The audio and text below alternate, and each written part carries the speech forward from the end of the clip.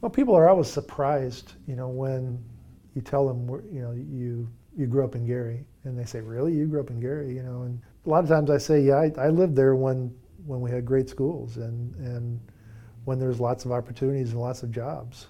That's how I explain it.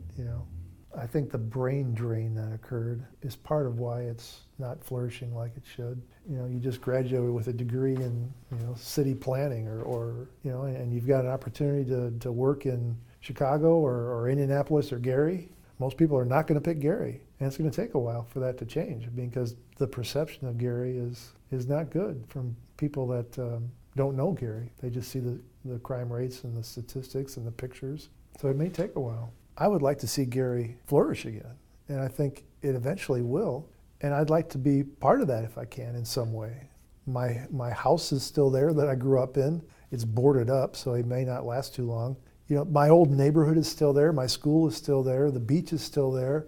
Eventually, something will happen there. And if it's the city doing something like Detroit is doing and right-sizing itself, or doing something with changing the tax structure to provide some incentives for more industry to move in, or more factories to move in, or more manufacturing to move in.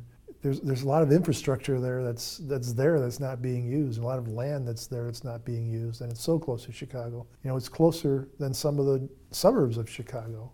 Well, in terms of right-sizing, Gary has a lot of area, but it doesn't have the tax base to maintain all of that area and provide services for all that area.